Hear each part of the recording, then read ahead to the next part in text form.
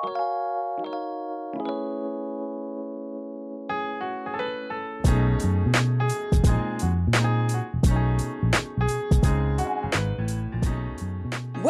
to the Lot Carey Pilgrimages of Striving and Thriving podcast.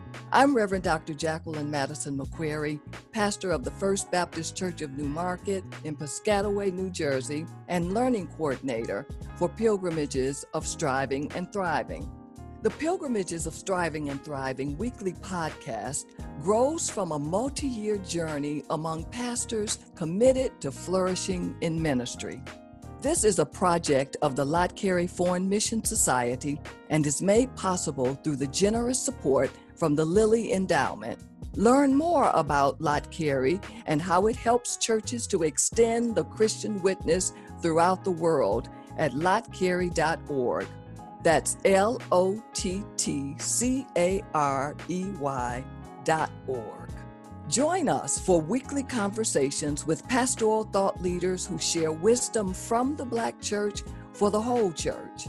Let's join Reverend Dr. David Emmanuel Goatley, Associate Dean for Vocational Formation and Christian Witness at Duke Divinity School, and the Project Director for Lot Carey's Pilgrimages of Striving and Thriving.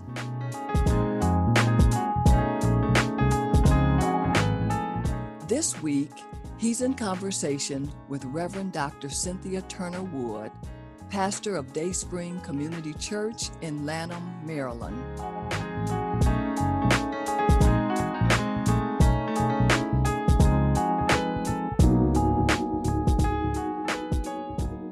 We're grateful to be in conversation today in the Lot Carey Pilgrimage of Striving and Thriving podcast with Dr. Cynthia Turner Wood. She's the lead pastor at the Dayspring Community Church in Lanham, Maryland. Dr. Turner Wood, we're grateful for your joining us today. Thanks for being a part of this conversation. Thank you so much. I'm very honored to be here and to join in the conversation. Well, you are one of the team leaders for an exciting project that Lot Carey is leading, where we're facilitating more than 50 pastors on a pilgrimage toward flourishing in ministry. And our assumption, as you know, is that every round does not go higher and higher. Mm-hmm. We believe that flourishing in ministry requires both striving and thriving, and that flourishing in ministry can sometimes be understood like a tree. There are times where there are leaves in bloom. There are times where there are blossoms. Sometimes leaves are falling away, and sometimes there are only branches. Still, the tree can be healthy and thriving. Can you describe for us what flourishing in ministry looks like to you? So seasons, probably for me, is how I describe flourishing in ministry. That as we go through seasons, spring, summer, winter, fall, each of those brings with it its own peculiarities. Some seasons are harder than others. Some are darker than others. Some feel longer, depending on where you are, than others, colder and all of that. And so, and then on the other hand, there are some seasons that are full of light and warmth and more welcoming. And ministry has felt like that to me, that there have been times when it has been good and easy and joyous. And then there have been other times when it's been cold and dark. But the reason I like the season example, which correlates somewhat with the tree, is that it's a bit more expansive than the tree. Because for me, the tree is one entity by itself. And the seasons kind of at least go across a pastoral, for me, a pastoral kind of a scene. I'm a country girl and spent my summers with my grandparents in the country. And what I noticed with them is even when times were hard, there was something that kept them going and that kept them strong regardless of what the season was. And I think flourishing in ministry equates to that regardless, if, it can be a hard winter and a difficult time, but it can also be a time of flourishing because of what you're hoping for and what you've built on, and how much you get out of even the struggle together. So while I like the sturdiness and the stability of the tree, that I need something a bit more fluid and mobile, and that kind of goes with the waves, goes with the flow of things, and that is more encompassing. So for me, it's not just the tree, it's the forest, it's the pasture, it's the landscape. Flourishing takes all of that into account, as opposed to one isolated entity in those things. Playing that out, I think for me, then that would mean that church, flourishing in church takes into consideration the church. It takes into consideration the family and the extracurricular life and the study and the lived experience and the self-care, if there is any. And all of that participates in the whole act of flourishing or striving, if not the flourishing part. When you talked about kind of the seasons and the climate as ways of describing flourishing, I live in a part of the country where sometimes people joke and say you can have all 4 seasons in one day. So you can need a jacket and it's cold, and it can be hot, it can be all in between in one day. Have you ever experienced days of ministry where it's like you had all 4 seasons all in one, maybe 24-hour or 48-hour period? Absolutely. And there are some days where you go through them, and tomorrow the next day you just want to stay in bed because you don't know, because of all that happened on yesterday. It was so much that you deserve an extra day. But, and I think in ministry, when we start talking about that, one of the things we have not left space for, and I don't talk about it a lot because it's not popular, but we don't leave space for disappointment, and we don't leave space for. So when you talk about, everybody's good with every round going higher and higher, but and this whole notion of levels, I've always hated, we go on to the next level, and, there's a devil at every level, and all of that. I just don't see, as I look at the ministry of Jesus, I just don't see it being that way. There were highs, of course, but there were also lows, and so going up also meant coming back down and dealing with what was going on down below. I think the church has been really inadequate in dealing with disappointment, and recognizing that even with disappointment, there are growth points. There are places of, and maybe some of the best growth points I've had have come through disappointment. Not while I'm in it, Lord knows I don't want it and I don't, seek it and all of that, but they have taught me some of the best lessons, and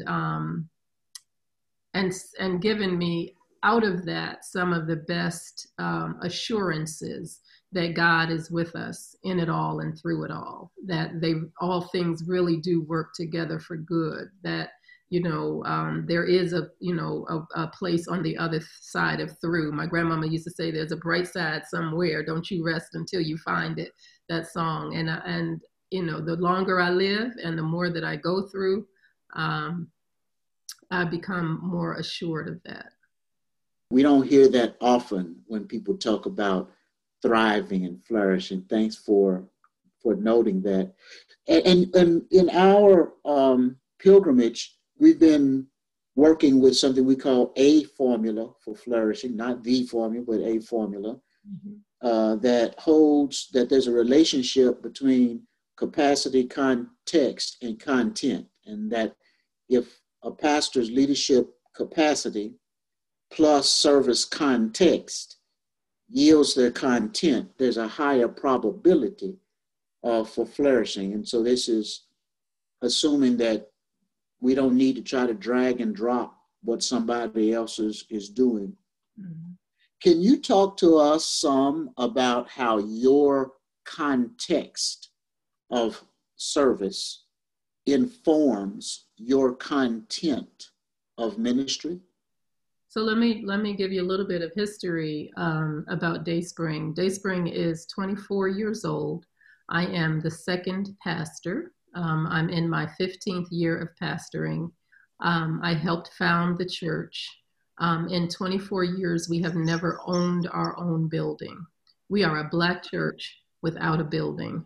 So that makes us a little bit unique in learning how to operate in community with other churches, in partnership with other churches to accomplish things that we can't accomplish on our own without a building. We've met in schools, we've met in hotels, and last, before COVID hit, we were sharing space in a church, the Jubilee United Church of Christ, which was generously offering us space. And so that was really hospitable in their sharing of that space. And so that's the closest that we ever came to feeling like we had our own church building.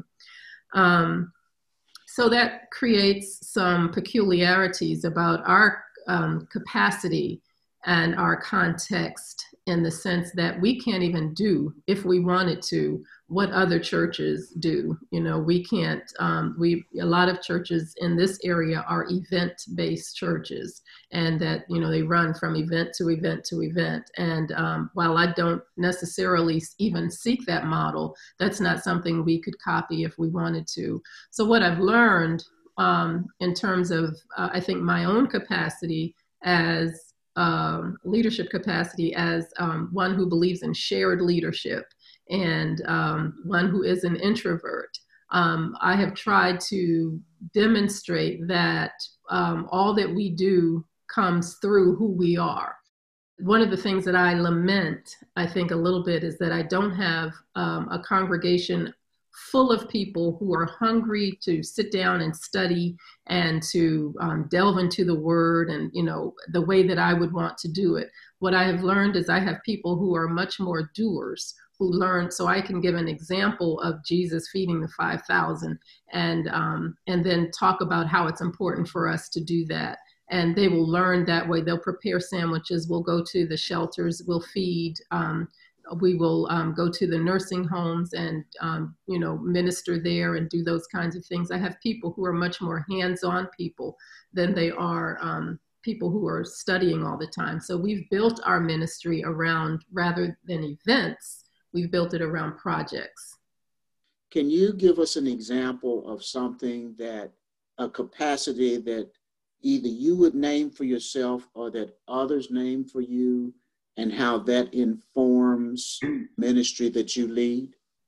I really think being an introvert and being contemplative and having proclivities toward those kind of moments and environments have set up a place where those who are also leaning in that direction can find some home and find comfort in knowing that all of what we do does not have to be boisterous and in front of everybody, but that there are places that that God meets us that are quiet and still, and sometimes isolated, sometimes with other people. So the work that I've done at the Shalem Institute for spirituality and developing and deepening a contemplative lifestyle, again, I think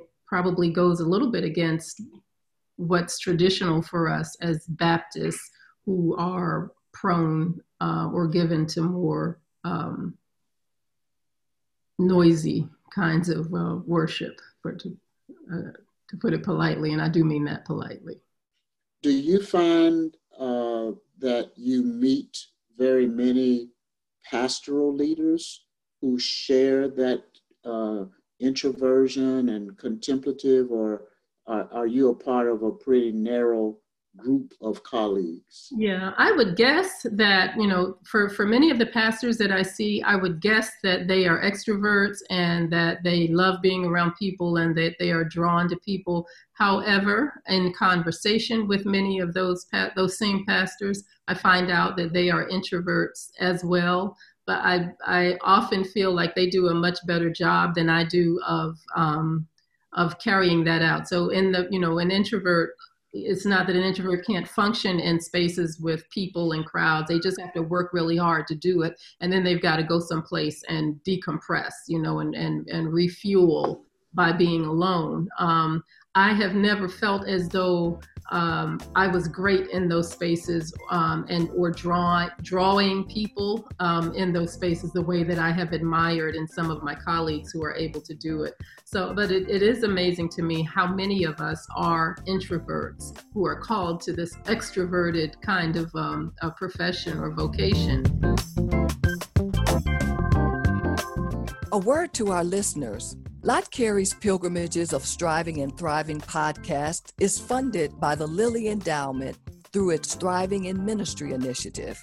We'll be right back with more from the interview.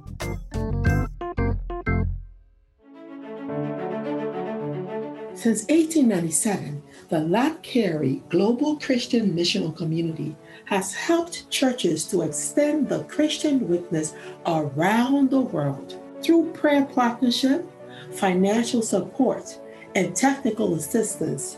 We come alongside indigenously led communities to support ministries of evangelism, compassion, empowerment, and advocacy.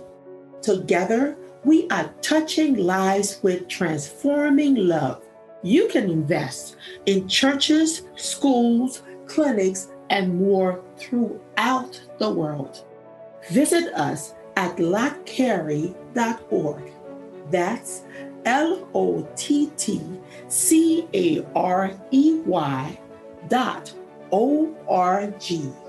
Thanks for your partnership in this ministry.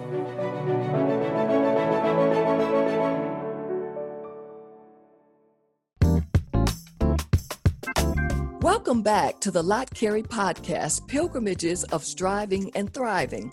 I'm Reverend Dr. Jacqueline Madison McQuarrie, the Learning Coordinator of Lot Carey's Thriving in Ministry program.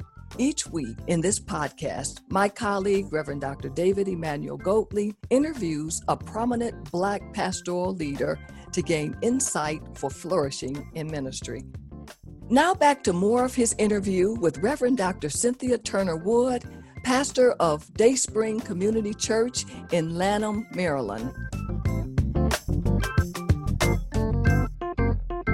How does your interest in and being drawn to being a contemplative person, how does that help you in terms of either your preparation for or practice of a ministry of leadership? Immensely.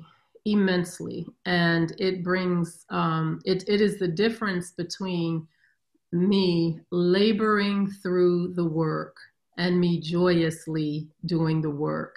I can remember, and I first learned this probably a decade ago when I attended a session at the National Cathedral called the Black Rhetoric for Women Preachers or something like that, with Emily Towns and Valerie Bridgman. And I went to this event because the way that I described myself was I was bored with my own preaching. And, just bored with all of it. And so I didn't know anyone else in the session at the time.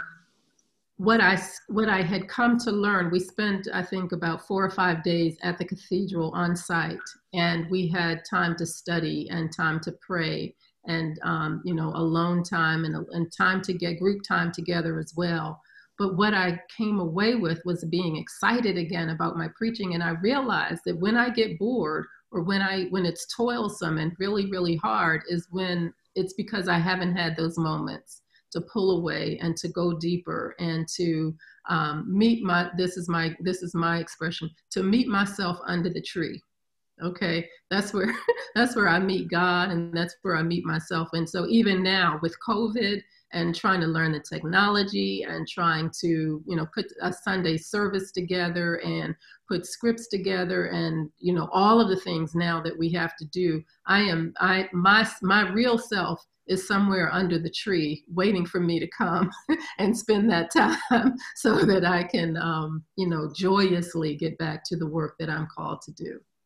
Many pastors seem to be busy all the time and seem to struggle with perhaps finding the tree to meet themselves under.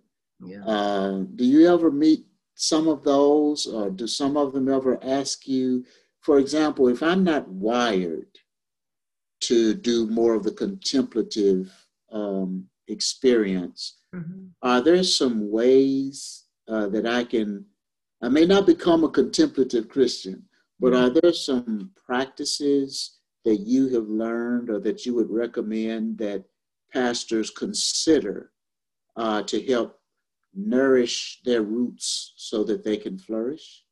Yeah, I mean, I think, the spiritual disciplines are very underrated and very underused.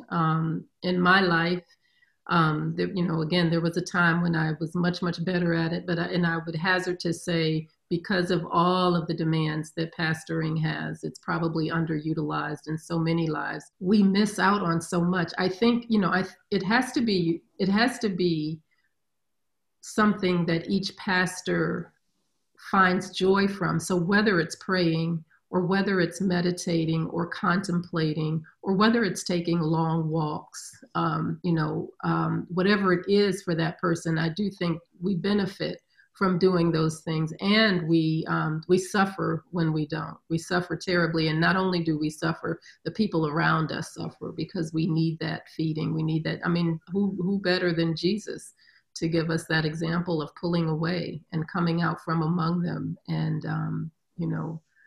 taking the time to replenish with God and God alone. Could you tell us about an area of leadership that you have had to develop as a pastor? I've had to develop into being a pastor. So let me explain. So the church that I pastor now, started 24 years ago. I was part of the team that started it. I was in on the vision planning and everything that went along with it. But I came in as executive pastor. I was second chair. I'm a good second chair. I like second chair. I like implementing. You tell me what we gonna do, and then give me the freedom to go carry it out. And I'll tap the people, and I'll pull it together, and I'll make it happen. And I'm good at that. I really, that's where I feel like I fit the best.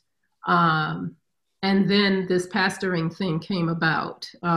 Much longer story to tell, but now I'm finding myself not second chair anymore. And some would think, you would automatically think that moving from second chair to first chair, it's not that far. You could, it's almost the same thing. It is vastly different.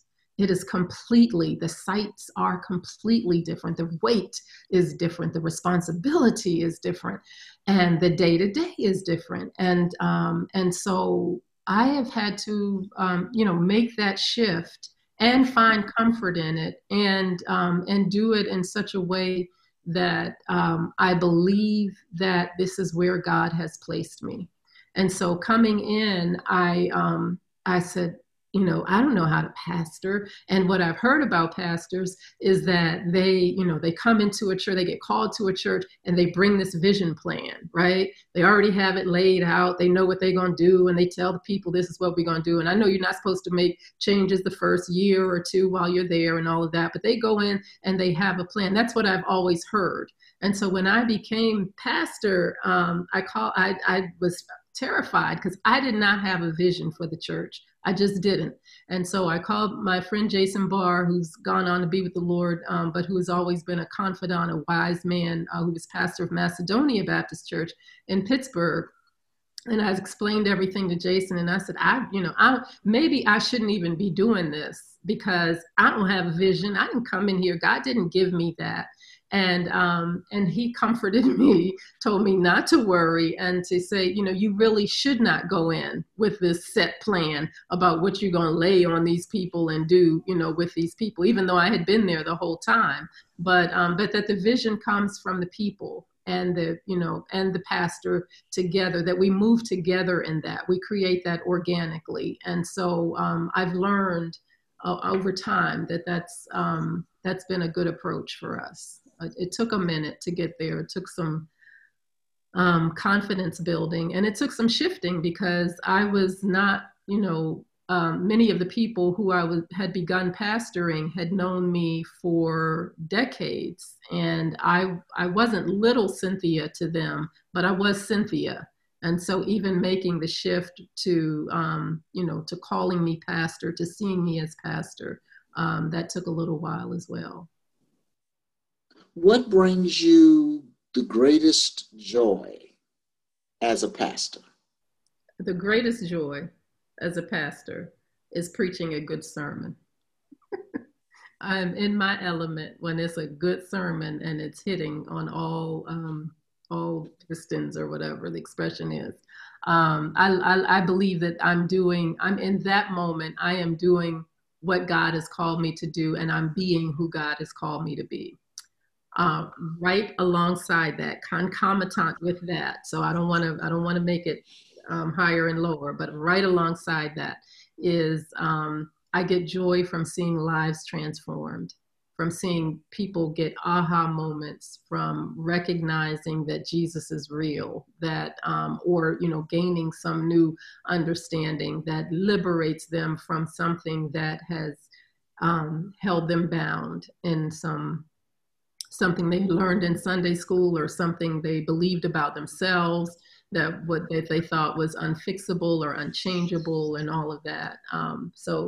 And then I think probably thirdly, concomitant with those two things would be building community. When community comes together, and the projects that I described earlier, when we're all working together and seeing that take shape or take form. Remember, I have the blessed experience of being a church planter.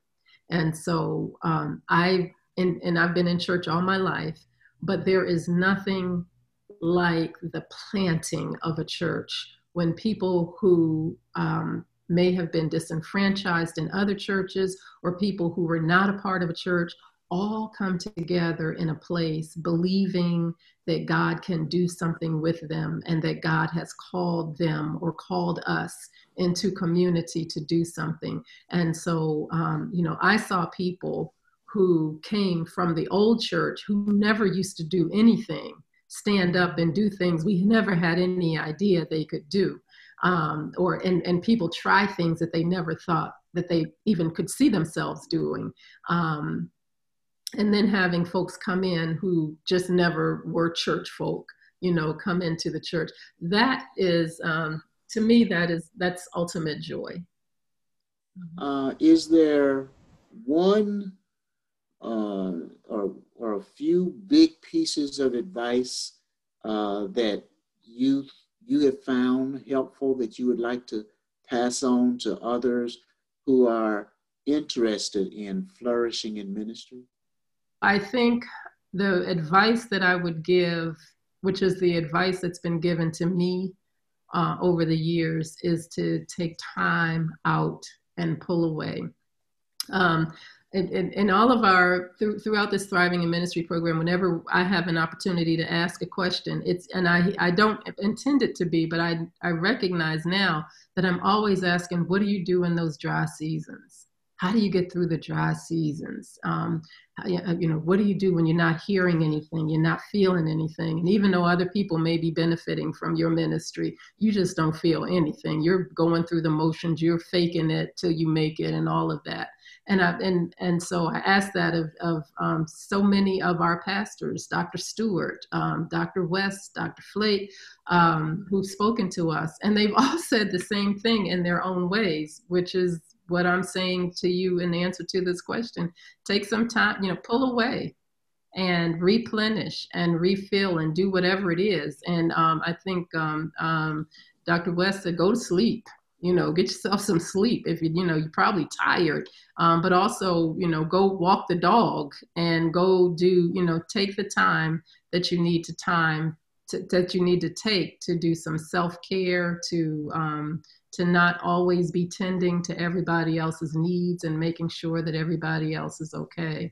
That it has, again, going back to the time when I said I was bored with my own preaching, when I feel that feeling, I know that I need to step away for a minute, find that place and that time. I actually have a space. I have a space in, we don't own the land anymore, but when we owned the land in right outside of Lynchburg, Virginia, in Concord, where I believe that I met the Lord face to face in my own, my own time of walking those dirt roads back and forth. I pulled away and sat by the creek and little spot, and I just believe that's the place where God and I met, like really met intimately. And so it's different now, but every now and then I may drive down to that space and sit there for a little while. I don't feel as safe and comfortable to do that for a long period, but I will find it and just recenter in as much as possible. So whatever the centering thing is that people need, I would suggest they keep that as sacred as possible. Dr. Cynthia Turner Wood, pastor of the Dayspring Community Church in Lanham, Maryland. Thank you for joining us. This has been a wonderful conversation in our Pilgrimage of Striving and Thriving podcast. We're grateful for your wisdom, and we're grateful for your witness and for the time you spent talking with us today. Thank you so much. I enjoyed it immensely.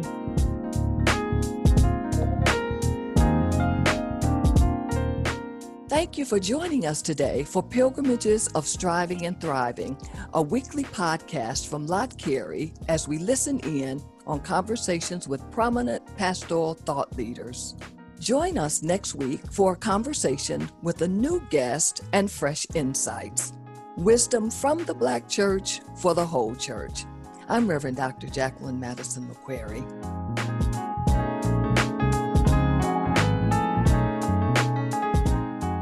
Pilgrimages of Striving and Thriving is produced in partnership with Good Faith Media.